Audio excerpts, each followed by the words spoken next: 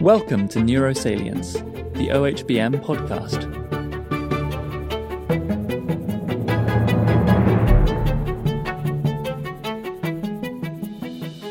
Welcome to the Organization for Human Brain Mapping Neurosalience podcast. I'm your host, Peter Bannattini. Here I interview brain scientists and discuss their work as well as the latest advancements and challenges in the field of brain mapping. Today, my guest is Dr. Bharat Biswal, who, while in graduate school, was the first to report the observation of functional correlation in the resting state fMRI signal. In this case, it was between the left and right motor cortex. This first resting state fMRI paper was published in Magnetic Resonance in Medicine in 1995 and is titled Functional Connectivity in the Motor Cortex of Resting Human Brain Using Echoplanar MRI. This observation back in the early 90s ushered in an entirely new subfield of fMRI and a new era in functional imaging that permeates much of what we do today. Dr. Biswal is a distinguished professor in the Department of Biomedical Engineering in the New Jersey Institute of Technology, as well as the Department of Radiology in New Jersey Medical School. He received his bachelor's degree from Utkal University in India in electrical engineering in 1989. He received his master's at Michigan Technical University in 1991, and he received his PhD from the Medical College of Wisconsin in the biophysics department under the guidance of Dr. Jim Hyde in 1996. So I've known Bharat since we were both graduate students back in the early 90s. And in this conversation, he recounts the events leading up to and including his discovery of the signal. We also talk about all things resting state fMRI related, including things like white matter correlations and potential clinical applications of resting state. He even asked me a few questions of his own. This is definitely worth a listen as he weighs in on the challenges, limits, and opportunities of resting state fMRI today. It was truly a captivating conversation and quite a bit of fun, as I always have with Bharat. So I hope you enjoy it.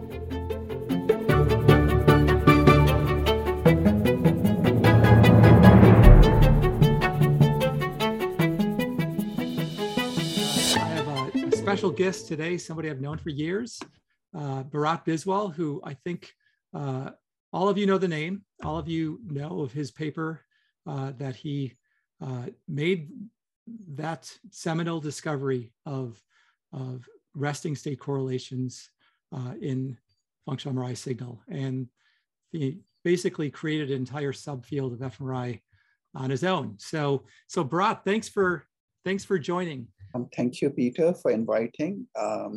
It feels going back 20, 25 years. In case anyone doesn't know, I started my PhD when the famous Peter Bannattini he was just starting his fourth year. And so I have been trying to follow up and still trying. So thank you, Peter, for inviting. Now, your paper, I was actually looking at Google Scholar, your first paper has almost 10,000 citations. I think any of our first papers, even Ken Kwong's, I think is around 4,000. So yeah, it's gotten a lot of traction. And what's important as well is that, I mean, you've been really active continuously ever since, sort of pushing and refining and advancing resting state fMRI as well. So yeah, we both came from the same MCW institution, and it was a great place for fostering graduate students to just try stuff, and a lot of creativity. And of course, that credit goes to Jim Hyde, who encouraged us to kind of be bold in how we're exploring and not just sort of fall down well-trodden paths. So why don't we just start out by tracing the history of, like, for instance, you started at MCW. I'm just kind of curious why you chose MCW, and then also, as you were a graduate student, what caused you to go in this direction and make this discovery? So what was What was the environment like and what happened? I had visited Milwaukee for a job interview. At that time, I had applied to a few PhD programs, and I was really interested to do a PhD. And I was staying with a friend, and he suggested that I meet Dr. Hyde, this famous physicist who was working on medical imaging. And maybe I would find that work interesting. So I went to visit. I called, at the time, I don't think email was that popular. So I called his office, and I think I called on a Friday, and Monday I went to his office. It was like in March, I believe. And so the PhD application was already completed. And Dr. Hyde still took the time to meet with me. It was Dr. Hyde and Andre. And Dr. Hyde, like right away said that, he typically picks only one PhD student, and he had already selected Beth Myron, who was coming from Yale, from John Gore's lab. And he was just talking, what I had done for my master's thesis. And then Dr. Hyde mentioned that when he was at MIT, there was an electrical engineer who was fairly good, and his name was Kalman. And I think I told Dr. Hyde, I think Kalman is beyond good. He's considered like his work is considered one of the foundation in signal processing. And so Dr. Hyde asked me to explain what this Kalman filtering did. So luckily I had taken some courses so I could explain. Then Dr. Hyde said, well, let me see, why don't you apply? I will see if I have the money or not. And then Dr. Hyde said, which other places have you applied? And I told him, and then Dr. Hyde said, I think you are going to get rejected from this university, and this university. You will only get admitted to this university, and maybe you will get a TA-ship at one or two places. And you may find it hard to believe, Peter, but maybe a week later, I started receiving the letter, just as Dr. Hyde had predicted. And so I also became a little curious as to, who would think that Kalman was just an okay guy. So I came back because I was still in Milwaukee. So I came back to MCW, read to the library, looked up some of his papers, and then read more and more about MRI. And I would also call him like every Tuesday that has a decision been made. And I think Chris Felix, who was the administrator, he one day saw me sitting in the library and reading MR textbooks. So I think he went and told Dr. Hyde, I'm just very fortunate that, soon after I received admissions to the PhD program. And so once you were there, so I remember, I kind of faintly remember when you were starting, what did happen in terms of how you discovered, what were you searching for? And then how did you discover this? I mean, there's always a certain amount of serendipity. But, Right. So I forgot an important thing. So when I left that day after meeting Dr. Hyde gave me your paper. Right? Dr. Hyde said, well, here is this technique which has come being developed, and Peter is doing, and this is the first paper. And maybe you may have done signal processing in one dimension, you may have done some images in 2 dimension, but here is a problem in 3 dimension. 3D plus time. And so the way he said was people are using fMRI, but using the same method as PET. And if fMRI has better spatial and temporal resolution, there should be something unique there. So this could be a good thesis topic. So, I think this was almost like his exact words, this is what PET has done. This is the resolution of fMRI. Look at this data and see what do you see. And so what I did was at that time, I again, I didn't really know much about neuroscience. So the only thing I knew was about EEG. And so I read up some literature. And when I was reading, I thought, and there were some papers where they were saying that when you performed a task, the respiration and heart rate would change just around that time. So I thought that would be like a simple problem to do, that Peter has done finger tapping, and for some other task, maybe if I looked carefully when the task was occurring, then I would see the respiration change or maybe get delayed. And so that is what I started, but it wasn't that easy because first of all, we didn't really have that many data points to look at, like each epoch of respiration cycle. I could just get maybe a couple of data points and then investigate. I thought the other thing I could try is to maybe look at the brain as a transfer function. You have an input, you have an output, and then can I better characterize the transfer function? And if I could characterize the transfer function, maybe we could model it better. Again, in signal processing, the best input that you can send to a signal is a random noise. And so I was doing that, but I also thought it would be good to have a resting scan, just as the null distribution. So I had like a resting scan, finger tapping paradigm as you had done. And then I was asking the subjects to do finger tapping in a random fashion. And then again, collecting a rest scan. But the transfer function wasn't really working that well, because for longer duration, I could predict quite well, but for shorter duration, it didn't work.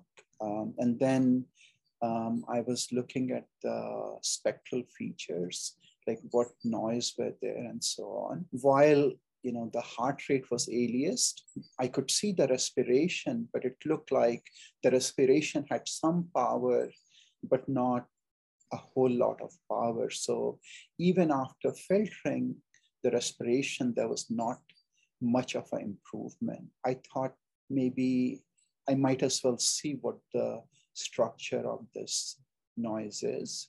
So I had I correlated from the sensory motor cortex as you had done. And then I did the same thing for the resting state scan. And I should say that I was a little surprised, but not very surprised, because I thought, if you have an electrical circuit or if you have a system, then if you present a stimulus and you get a response, then if you present a noise, then you should get a similar response. Yeah. During that time, I would meet Dr. Hyde once a week. But before I met Dr. Hyde, I would speak with Zaran Yatkin to make sure that the results I was showing him was all fine and things like that. So after I showed her, so I had made some points, like the noise inside the brain is greater than noise outside, which is to be expected. Like there was difference in noise power between gray matter, white matter, and CSF. And then there was this correlation that I was observing. So Zaran Yatkin said I should stop everything else and just focus on this one. And so I give her a lot of credit, because she said she was a clinician. So she said maybe that this could be something like what people do in EKG or so, that you could just collect the data at rest and then you would have this pattern that could be used. Yeah, that's cool. That's so Zaran was prescient in that regard. So, and pretty much all you were doing then was just trying to characterize the filter properties of the time series by looking at this spatial and temporal correlation and whatever. Yeah, and you just found instead Sure, that the other motor cortex was more highly correlated, and so Zarin jumped on that. So I'm kind of curious then, when it sort of grew. So you showed Hyde, and then it grew from there. Right. So I showed Dr. Hyde in maybe like in my first year, like February of my first year, these results. And then like Dr. Hyde wanted to make sure that this was like very like everything was done correctly and so on. So like one thing we were worried was, I think I forget whether it was you or maybe Steve Rayo, had done a study where you were imagining finger tapping and showing some response, right? So we were worried whether there was some kind of effect from that. So we tried to use different parameters. So we would tell the subject that, okay, you're going to do an auditory task where you would be listening to some words or some music, while we would tell them that we would be collecting the resting state scan, and then such that there was no imagination of finger tapping. Yeah. And after we had collected the resting state scan, we would go inside the scanner and say, hey, can you do a finger tapping? And most people, like, because many of them were graduate students who had already volunteered for your study, for them it was fairly straightforward. They would say, oh, no problem. So we would do a finger tapping task at the end. So that was one change we had to do. The other change was, whether it has some noise, whether there was respiration or cardiac aliasing. We were worried about that. So that is why we decided to only do 2 slices, but with a much faster sampling rate, and then do that. After the first observation, to the time I had a manuscript written, took maybe another 6 months or so. Okay. And in the meantime, we had gone to, I think, ISMRM in New York in 1993. There I had shown that there was this noise characteristic difference between gray matter, white matter, and CSF. At that time, like I should say, at that time, you were doing finger tapping, Alan Song was doing diffusion. So I was still not sure what my thesis topic would be and whether it would pan out or not. And so I go to the conference, and the first talk was by Jack Bellevue. And I think the second talk was by Robert Weisskopf, who was showing these differences between gray matter and white matter. Yep. And at that time, I was in my first year, so I had no idea who Robert Weisskopf was. And I think I asked you or Eric, and the response was like, he's one of the top 5 MR physicists, right? So, yeah. After that, I guess I thought, okay, maybe if Dr. Weisskopf is doing, maybe it is okay to go along the same lines. Initially, the paper got rejected, I should say, from a couple of journals. And then, I was like getting desperate to have a topic and get it published. At that time, your paper had also come in MRM, so we submitted to MRM. But unlike your paper, my paper went through 4 rounds of review. Oh God! But I'm glad it was published. Yeah, no, and what's interesting is, I think that a lot of people were. So you sort of simultaneously also were working on just understanding the noise characteristics, and people hadn't also fully appreciated, physiologic noise, and so you sort of helped push that part of the field too. But what I found really interesting is that even after you published your paper, I'm actually, it's amazing that few people picked up on it, but it really took it seems like it took about 10 years for the field to sort of like finally catch up. And if you follow, like, you ever do a search on, like, resting state or whatever, you have a few papers after 1995, it's sort of trickling, and then it explodes at like 2005 or six. And then, obviously now, in the past few years, OHBM has been dominated by resting state. But why do you think it took 10 years, about a decade of like not really quite catching on? Right. So that's a little difficult question to answer, because like when we started, it's not like there was no controversies in the field. Unfortunately, in my case, it's not that the people disagreed with my data. It is that Right. people did not believe my data. And, I think that was like where the problem, like my problem started, was that people did not believe the data. And then initially when I would go to conferences, I remember after one talk, someone came and asked me how they could replicate my results. And I was just like, I was like a second or third year grad student. And I had like this famous person is asking me how they can replicate my result. And all I could say is that it's in the method section of the abstract. But the second thing was this, then after this person, another person comes and asks the same question. I didn't know what to answer. So there was a lot of that, but I feel that maybe it was like people maybe had used task activation. And therefore, if you truly believe task activation, then you have to believe, in my opinion, that you have to believe that the baseline condition is just random noise.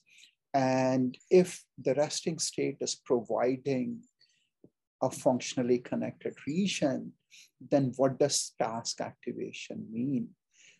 Perhaps for those reasons, people were like very dismissive. As regards to why it took 10 years, I think things happened in progression. So after 1995 paper, Mark Lowe published. Yep.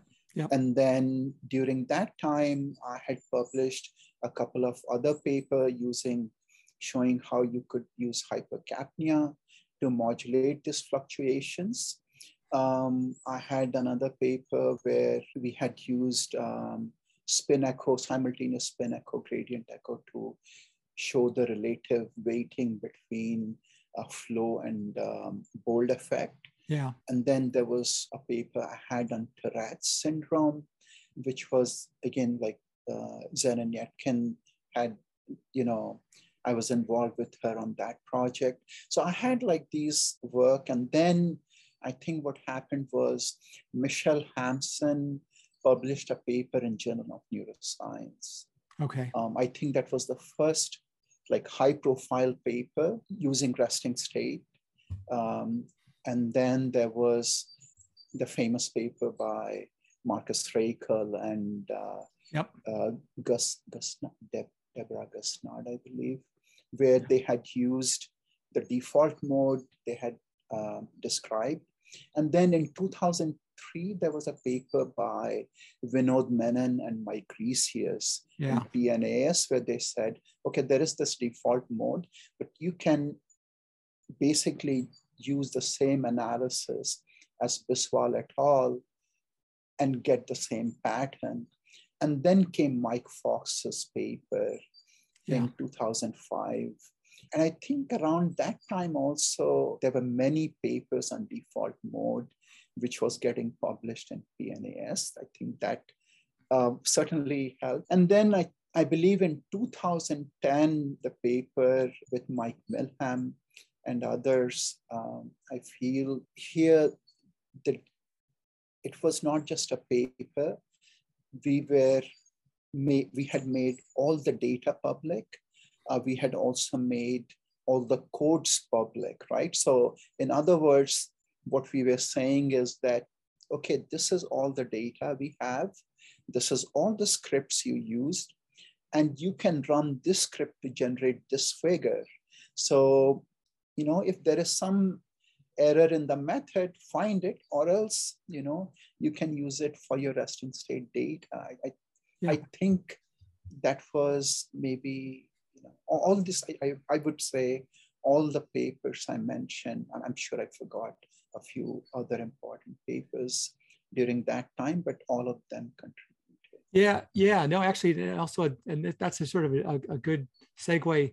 I mean, that paper was kind of ahead of its time, I think, a little bit in terms of open access, open data sharing and sharing code. That's the paper Toward Discovery Science of Human Brain Function and PNAS. There were like 1,000 connectome runs or data sets and so what has become of that paper or that data set? Is it still being used, or is it, I'm sure probably people are downloading it still.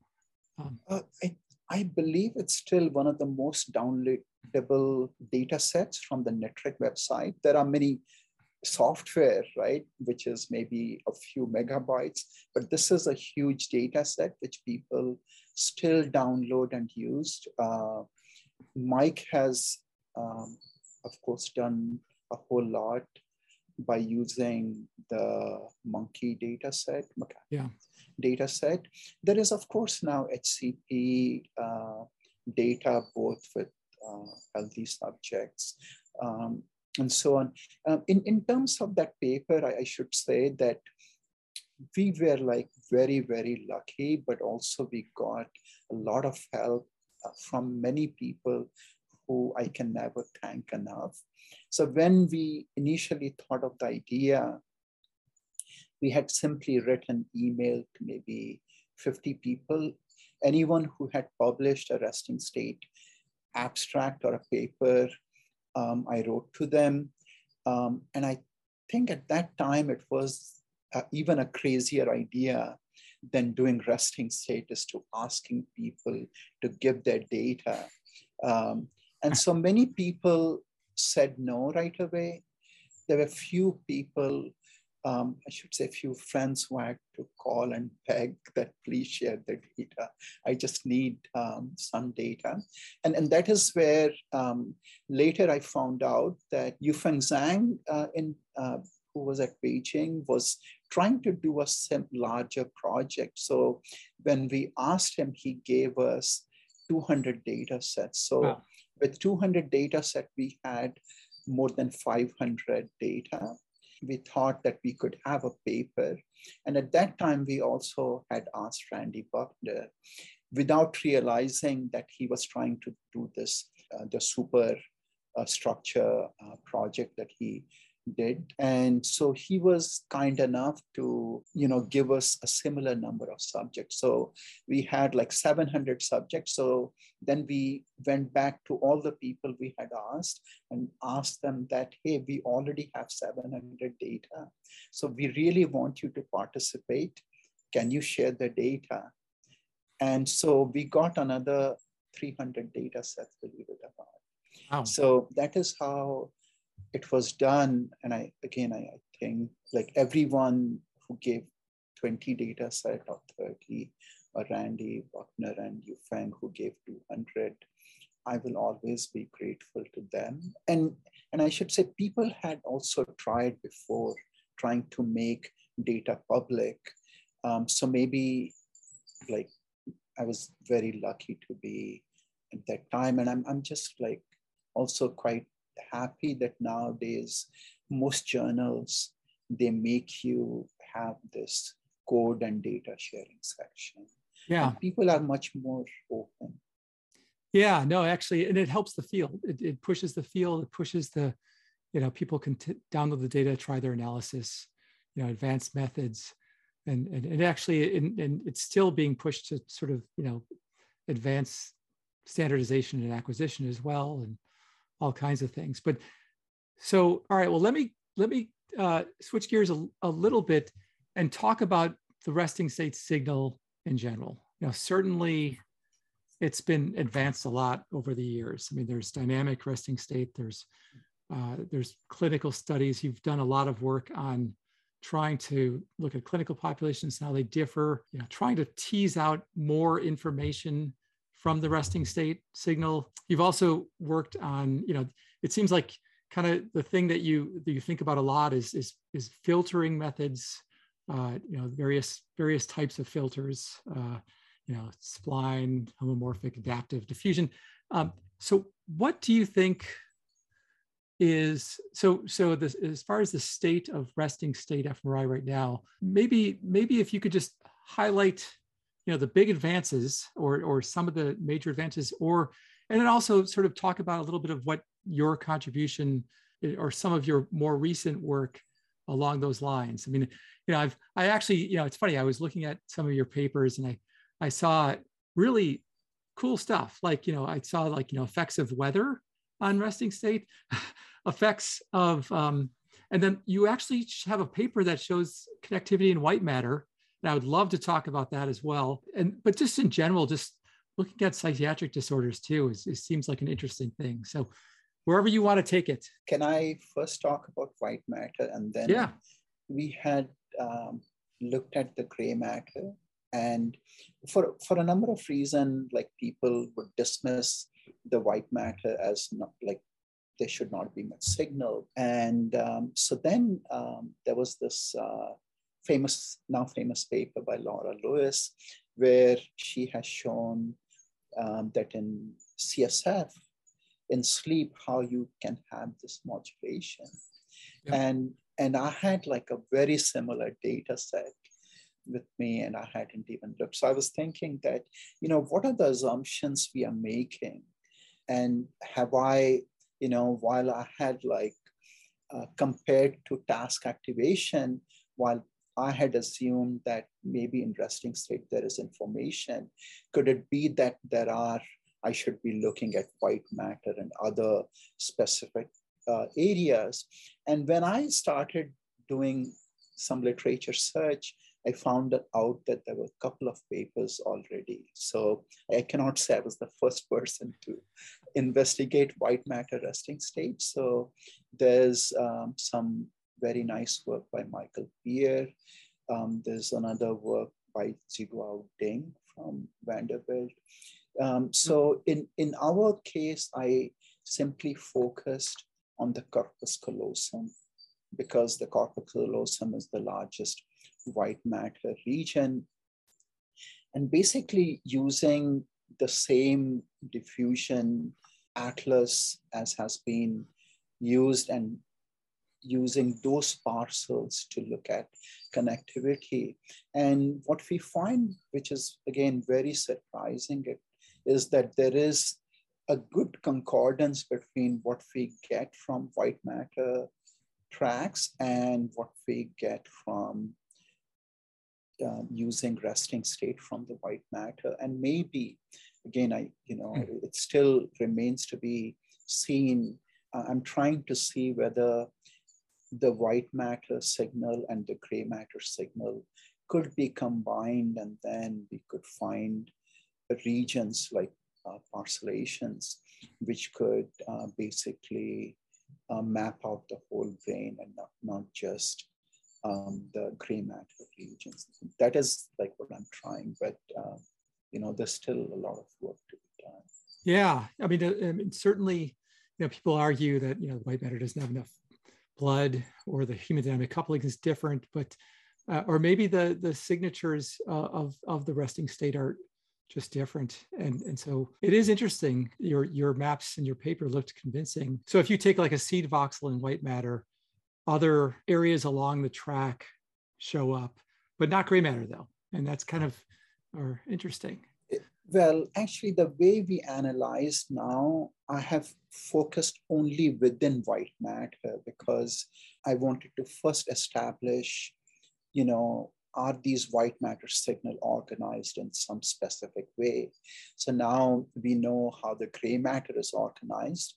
The next try is to see if they can all be combined together to find, and is there some kind of interaction between the white matter signal and the gray matter signal, or are they from the same origin?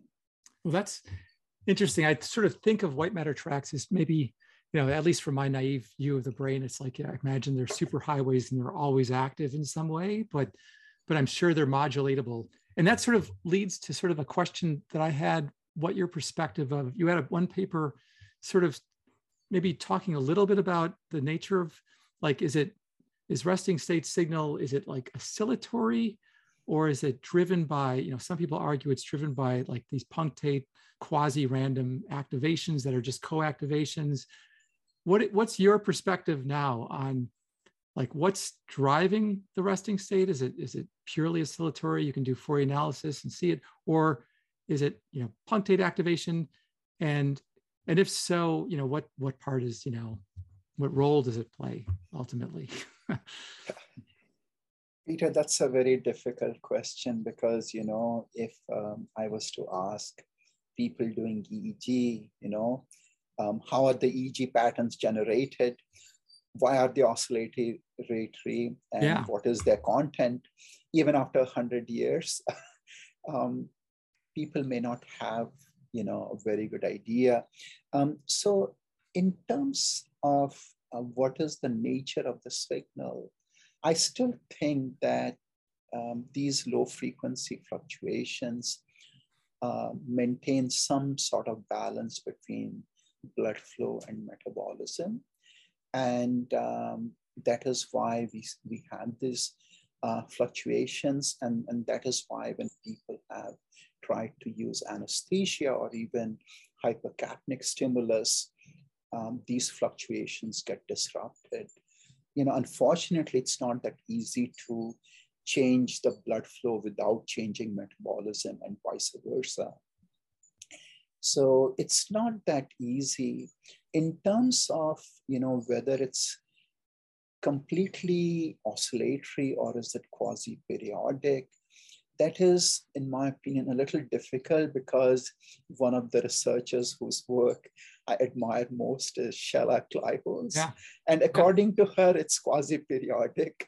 So I would say it is periodic, but I would also say that it has these period, while it may have a dominant frequency, but it changes around that same frequency, perhaps the same way as our heart rate, right? We may have a heart rate, but over the course of a day, it may go up and down by 10%. So similarly, maybe it does. So what about, so in one of your papers also, you kind of suggest that there are different classes like low frequency and less low frequency or higher frequency. Right. Have you seen patterns related to that? Right. So I think the paper, I think Xinyan Zhuo was the first author. But in that paper, Peter, what we are doing is we are looking at specific frequency band, and those bands were you derived using EEG literature. So there's a paper by Kuribuzaki where he basically made a power spectrum of the human EEG signal and showed that there is slow 4, slow 3, and alpha, beta, gamma, and which are present. So with the multiband and other sequence that is currently available, that was what we were trying to do, show that whether, what are the different frequency component. Also, is there any other, beyond 0.1 hertz, which we have typically filtered out. If we use frequency beyond that, can we see the same network pattern?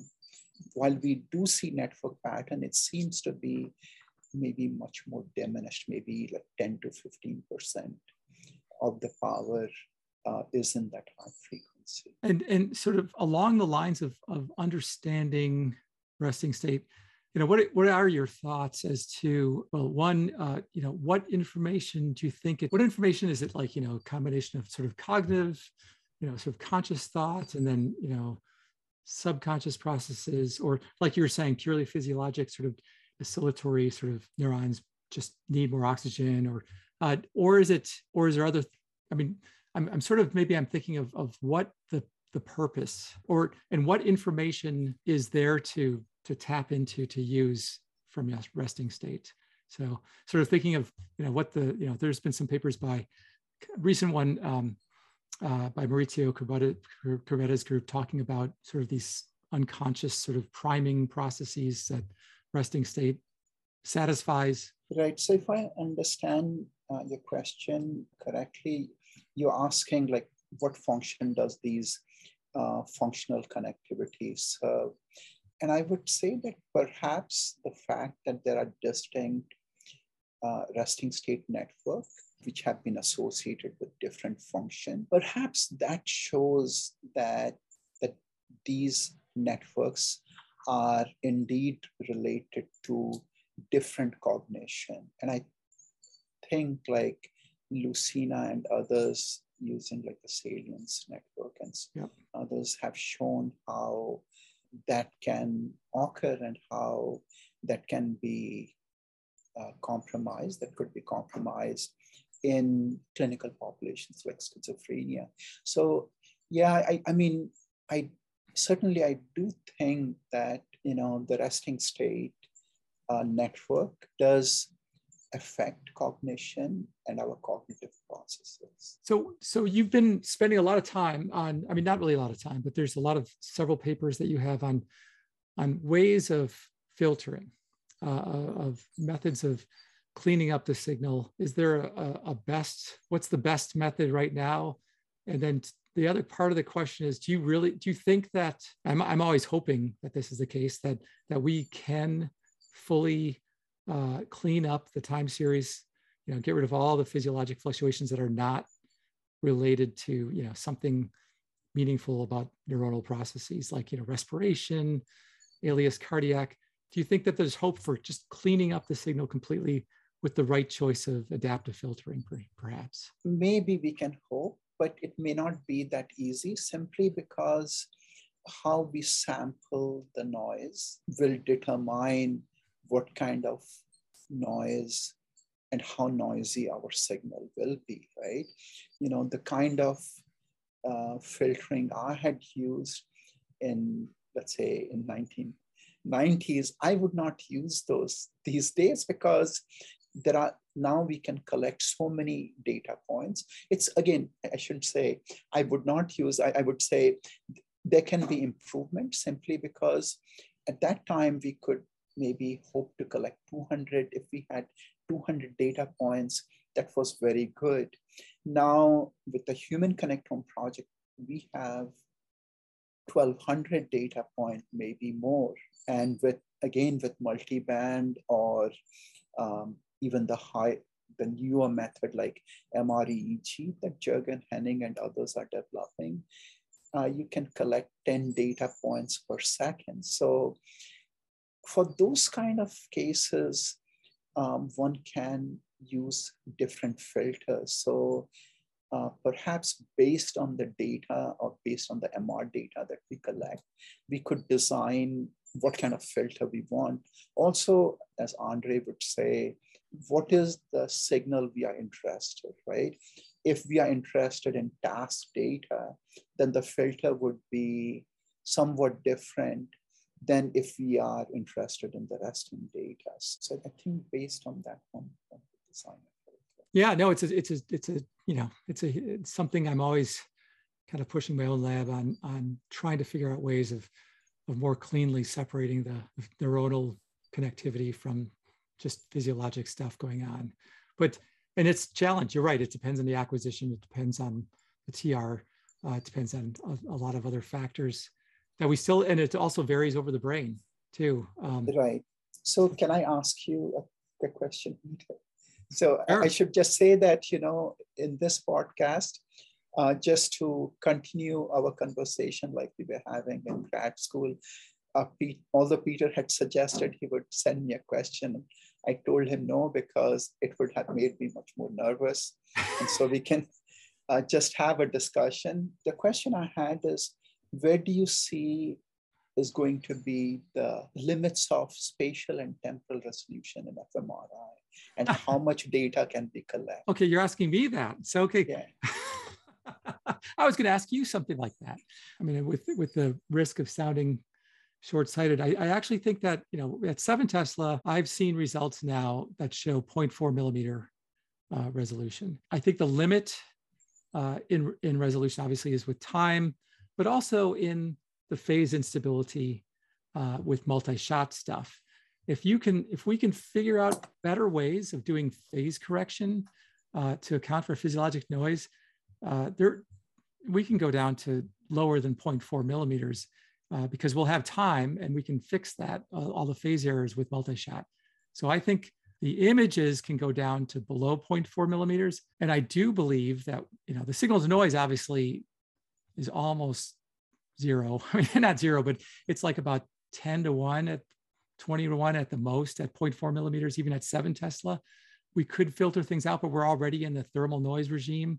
So it's, there's techniques such as Nordic that are coming out that might clean up some of the thermal noise, but a little bit less than 0.4 millimeters. And then functional resolution, if we can be specific to capillaries, which I believe we can, we'll be able to with the right sequence, it'll be about 0.4 millimeters, enough to resolve most of the layers in fMRI, and also whole brain. So that's my kind of long-winded thought, but.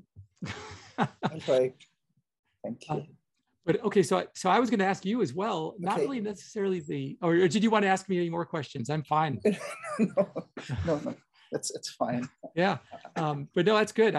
This is fun. This is fun to go back and forth. I was wondering though about networks and about, you've also written papers on dynamic connectivity, looking at changes in connectivity in states. And I always thought that, the brain, how finely can you divide up states of the brain in time, and how finely in space are functional areas divided into networks? I mean, so we have a paper with Renzo Huber where we go to, super high resolution, we look at resting state, and we can pull out digits in resting state. It seems like that's kind of a limit in some way, but maybe not. But also in time, as you were saying, this, this power law relationship, things are potentially changing pretty rapidly. If the more finely you look, the more rapidly they change. So you have these states that are like 5 minutes or 2 minutes, and then they go down. What are your thoughts on that? On temporal and spatial delineation of resting states? How far do you think it goes? How far do you think that we can look? Right. So again, Peter, you're asking me like really tough questions. So which is fine, because I don't know the answer, but it makes me perhaps think a little bit. In terms of brain states, there is work by Elena Allen, where she's taking series of images and then showing that there are like 7 brain states. Even in neuroimaging, brain state means different things to different people. To me, brain state is, or I should say state, is state space is a term which is used in system identification. So if you have a dynamic system, you find the number of states it has, and they are useful because you can predict what will happen using a combination of these states. And the way Elena Allen has done that is using the same identification toolbox or same identification methods. The way like Katie Chang and colleagues, they have done is looking at the dynamics and how it changes from time point to time point. As to what is the optimal resolution is a very difficult question to answer, because it is almost asking what is the optimal window length to be used in a filter. If you use a broad window length, then you lose the resolution. If you use too short a window length, then you will be increasing noise. I think, again, I have, Vince Calhoun has written a few papers. Well, of course, no one can really read all of Vince Calhoun's paper, but in terms of window length, there's a couple of papers where I believe maybe 40 seconds, I could be wrong, was the amount he had mentioned. Yeah. So perhaps around that. But again, I would say based on the resolution, because, in NeuroImage not too long ago, I read this really nice review from Switzerland about micro-state EEG. Yeah. I'm forgetting his name. I'm so sorry. So yeah, that's right. That's right. Right. So there they had used the EEG data to look at micro states. And again, in that they can show, or they're showing that they can tell schizophrenia from healthy control based on this. So I think for answering this, the temporal resolution is critical to answer. Right. Yeah. I hope I answered your question. No, that's that. I mean, I think that, sorry about the questions. I mean, it's sort of like purposely trying to find things that we're all struggling with as far as that's concerned. And I don't know that, I don't know the answer to that. It's funny, when you were asking me questions, I thought you were going to ask something embarrassing or something, because we have lots of stories as far as graduate school, but which you're welcome to as well. Someday I'll write a tell-all book. Oh no. Neither of us have anything to hide anyway. So right. I'd be remiss if I didn't talk about clinical applications. I mean, you have some kind of nice review articles and other things sort of going over potential clinical applications people find, and along with your groups, your group and collaborators as well, have found differences in networks and resting state networks with ADHD, autism, bipolar disorder, schizophrenia, depression, OCD, substance abuse, Alzheimer's.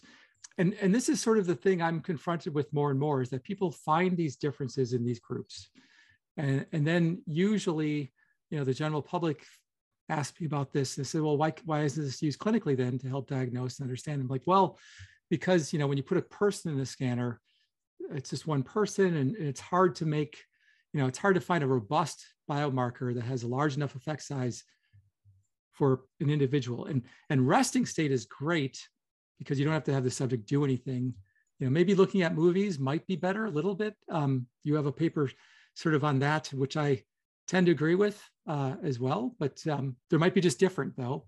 So what are your thoughts on the ultimate, can there be a day-to-day clinical application of resting state, either we're doing nothing or looking at movies or something like that? What are your thoughts on that and what we'd have to overcome? For clinical application, there's a lot of work which is going on, but as you said, can we do single subject determination, and using a single subject, can we say whether this is Alzheimer's or this is schizophrenia? I feel that slowly we are coming to that point, in a sense that once we describe that, okay, if in Alzheimer's or in aging, these are the networks which are going to be different, then you can use, and you had a large data set of subjects, then one could use like a machine learning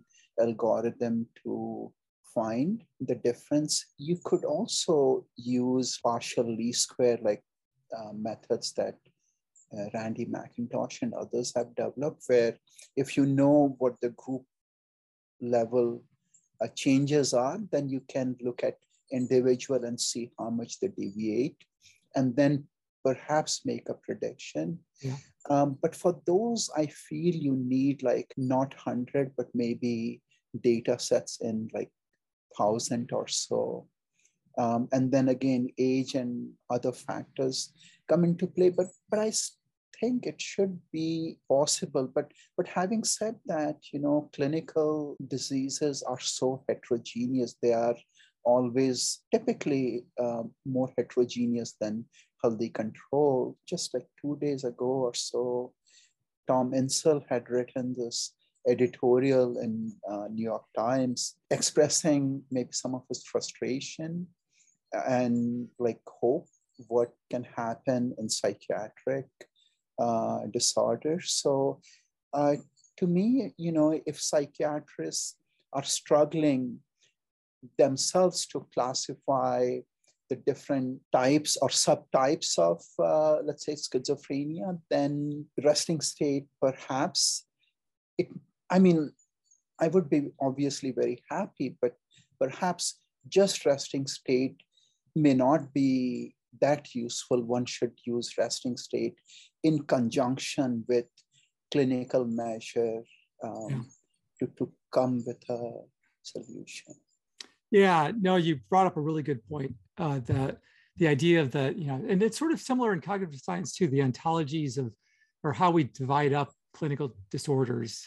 And it's sort of, agreed upon, but the brain may not manifest in the same way as the disorders, as the behavior is looked at. And so, you might have an ontology of different disorders, but then the brain might have its own pattern of how it is disordered that might not, be in line with those. So yeah, that's a struggle. I was actually just listening to Russ Poldrack talking about in the 1800s, we talked about things like, suavity or things like that, which doesn't really have a neural component. And maybe even these disorders may not have, they might not be as cleanly defined as manifestations in the brain, but that's tricky. But yeah, there's always hope. And I'm glad you brought up the partial least squares with Randy McIntosh. That I think that there's hope in doing that type of approach if we get a big enough effect size.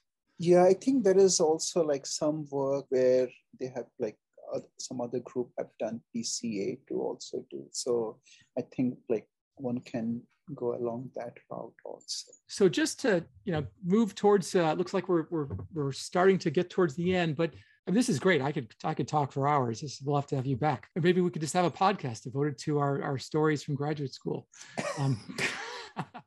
What are some of the most exciting things you're working on now?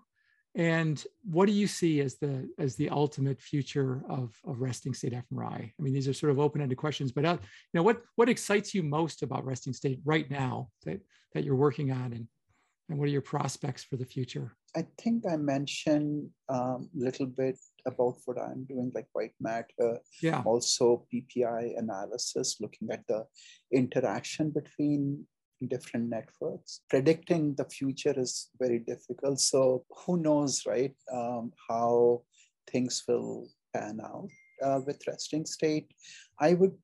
If I was to guess, I would say that, like machine learning is becoming very popular. There's so many very nice studies coming up where they are showing how machine learning is useful to find subtypes or characterize resting state. The other area that I'm really have been trying to follow is trying to look at like the neurovascular coupling and how it may modulate resting state. So during grad school, I had done work with Tony Hudetz on these work. And now I think Elizabeth Hillman, like her work is really good.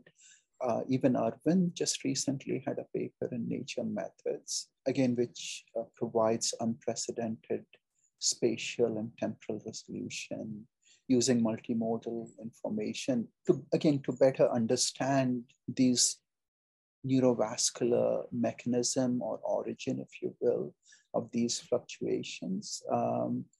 Also, it's like, can we look at different parameters within resting state? For example, ALFF seems to correlate with glucose consumption. ReHo correlates with local connectivity. So if we use many... So just to clarify, ALFF is the measure of total power of bold signal in the low frequency range, and ReHo is the regional homogeneity. Yes. So ALFF, thank you. I should have, yeah. So ALFF is, it basically tells us how much relative power is in the low frequency band, while regional homogeneity tells us how each voxel correlates with its neighbor. So again, using a number of different measures of resting state, could we gather more information than simply doing, let's say, ICA or seed-based analysis? So yeah, and actually you bring up a really good point. I mean, there's, so many people are, I mean, I think the tendency is to think of just a certain ways. Oh, you do ICA, you split it up, and or you can do, PCA or other sort of time frequency. But there are other measures, like you mentioned it, ALFF and REHO, that really pull out aspects of resting state that could be more informative about disease. Yeah. Right. And I think, as I have told, we had a few papers in which we had shown how, if you cannot do breath holding, which you had first done, hypercapnic stimulus, then you can substitute the resting state. It's not the same, but it gives you, at least in healthy subject, a measure which correlates. So, I always say, even if you don't believe in resting state, you should collect the resting data, because if nothing else, you can use it to calibrate your task activation data, and maybe share it with others who are interested in resting state. That's good advice as far as that's concerned. Any advice you'd want to give, or is there anything else you want to say about resting state or about what you're doing? And then lastly, what would be any advice would you like to give to, young scientists, maybe the next person that will discover the next big thing? With young scientists, I would say that the field is so much more open now. Anyone, with a good, decent computer and modem can do fMRI for it, and for young students, anyone who is interested in fMRI, first they should buy a famous book by Peter Bandettini, right? Read it in the first few days. And then, there are many, like 26 controversies that they can think carefully. There is 10 questions about resting state. They can, ask those questions. And, if they need to, I hope they would want to learn more. There is another fellow graduate student, Alan Song. He has also written another book with Scott Hutel. It may take them a little more than reading your book, Peter. So mine was light. Yes, but it gets them started, right?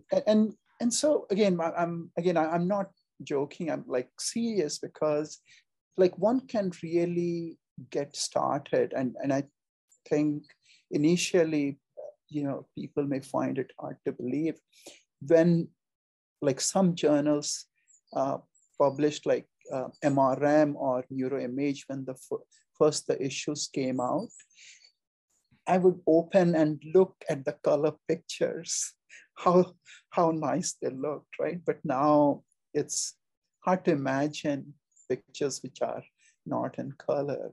And even there are so many more resources. One could just use YouTube and find good lectures and so on. So I feel there's a lot of problem that still is open for people to solve. And I think also, again, I think it doesn't apply to you, Peter, but perhaps more to me, where, now the new student there, language skills and other things are so much better than when I was at their age. So it's a really exciting time for students. Yeah, and I just have to maybe re-emphasize for everyone is that there's a lot of I think that there's a lot of serendipity involved. I mean, for instance, you were looking, when you made your first discovery, though, you were kind of looking for something else in some sense. You're just trying to understand the noise characteristics. You're doing that, but then you saw something unique and you noted that it was unique. I think that a lot of things are potentially interesting that are right in front of us. And it's just a matter of, doing what you did, is sort of like stepping back and saying, hey, wait a second, this is interesting. So I think that in itself, I think could be something to learn from you as far as that's concerned. Thank you, Peter. So can I ask one more question? Sure. Uh-oh. So, I'm always nervous. When you say you're going to ask questions, I get nervous. No. Yeah. That's not true. But so what do you think is the role of multimodal imaging? Where do you see it can help, either task or rest? The first answer could be, simultaneous multimodal imaging, can capture a temporal domain or a spatial domain that's different than whatever modality you have. Like, fMRI and EEG is the first thing that comes to mind.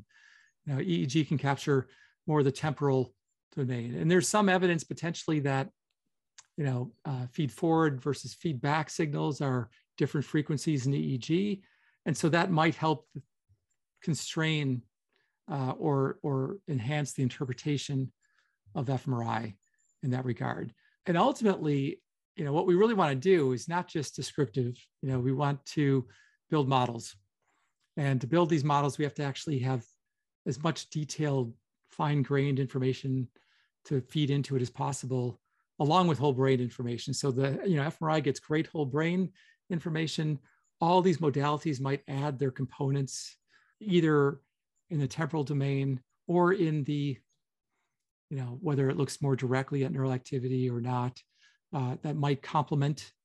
So it's sort of a synergistic sort of combination of like, you can more deeply interpret fMRI if you have some other technique in sort of supporting it.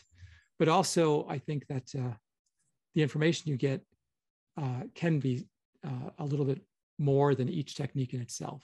There's a big role for not only like EEG and fMRI, but even not simultaneous, like MEG and fMRI, or even optical imaging, to answer some of these questions about, calcium imaging, like with Elizabeth Hillman. There's some really good insights from that, the idea that it's more excitatory related than inhibitory, potentially.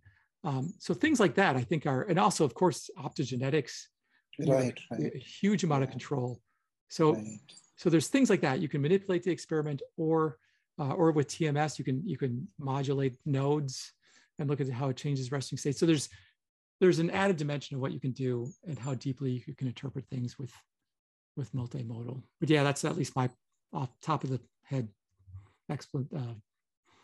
description of what we can gain from multimodal. But anyway, is there anything else that you wanted to talk about? Anything else that comes to mind? If I can just ask one more thing, then, so do you think when, like, it's something about movie watching, we are like, again, we are very interested, but I always have the question that, is movie watching the same as resting state? Let's say two people watch the same movie at the same time. Will their experience be the same? And if not, then is it the intrinsic network which is creating the difference, or is it something else? What is your opinion about like movie watching in general? Yeah, I look at like movie watching as equivalent to like in cardiac, doing cardiac studies where you give a stress test. You sort of have to see differences. You kind of have to push the system a little bit. And so I look at, certainly you can see differences with resting state. Movie watching is tricky because if it drives the system like too much, then people will be like in lockstep and they'll all be similar potentially. But there is a chance that you could drive differences. Like with Emily Finn, when she was here, she did, and even before she came, she did like a, listening to a story, and some people who were slightly paranoid interpreted the story differently. And then that was drawn out where it may not be drawn out intrinsically with resting state. So that's the hope, to build these movies like they're litmus tests or stress tests to pull out these differences that may not show up. But it's not perfect.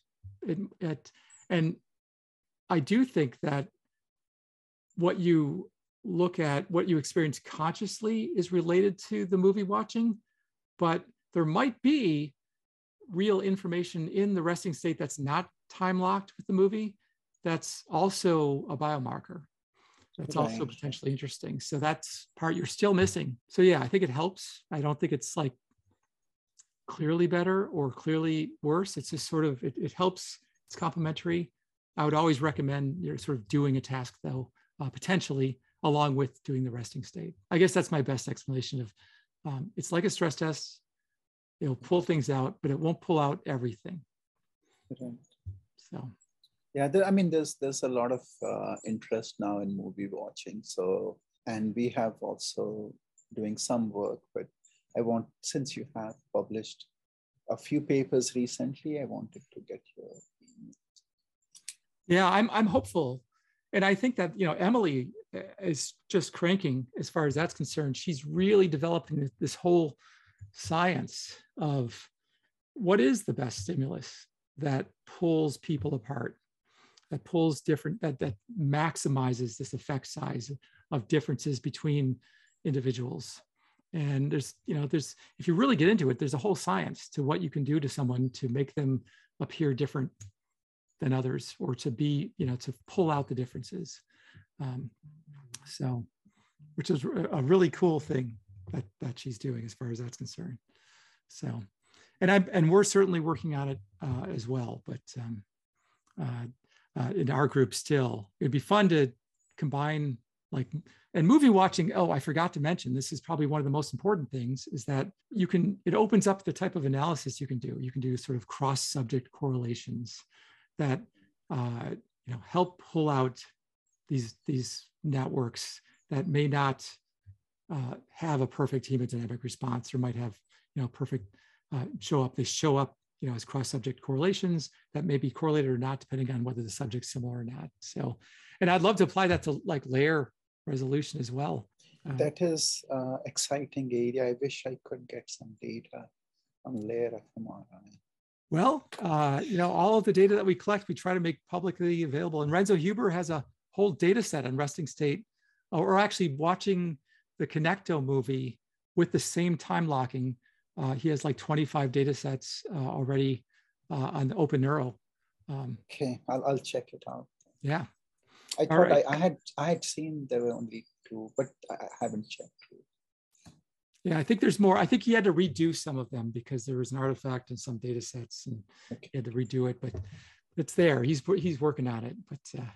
But anyway, so thank you again, Bharat, for coming on and having, this has been a great conversation. It's always really fun, not only it just reminds me of old times and catching up, but I always like to, I think your thought process is creative and unique. And I think that's, it's always fun to hear what your perspective is on these things.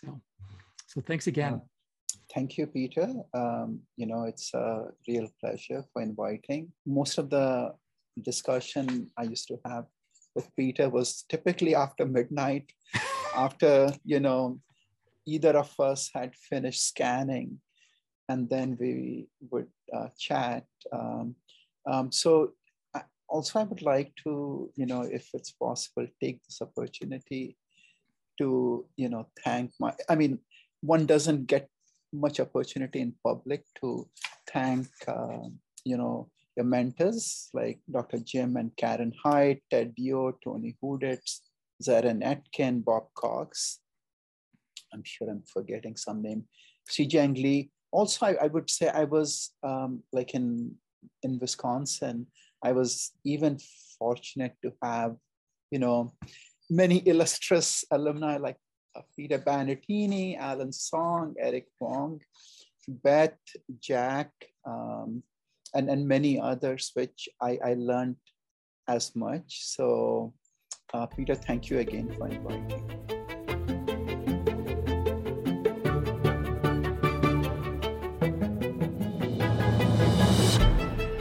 Neurosalience is brought to you by the Organization for Human Brain Mapping. This week's episode was produced by Ekaterina Dobrikova and Alfie Wine.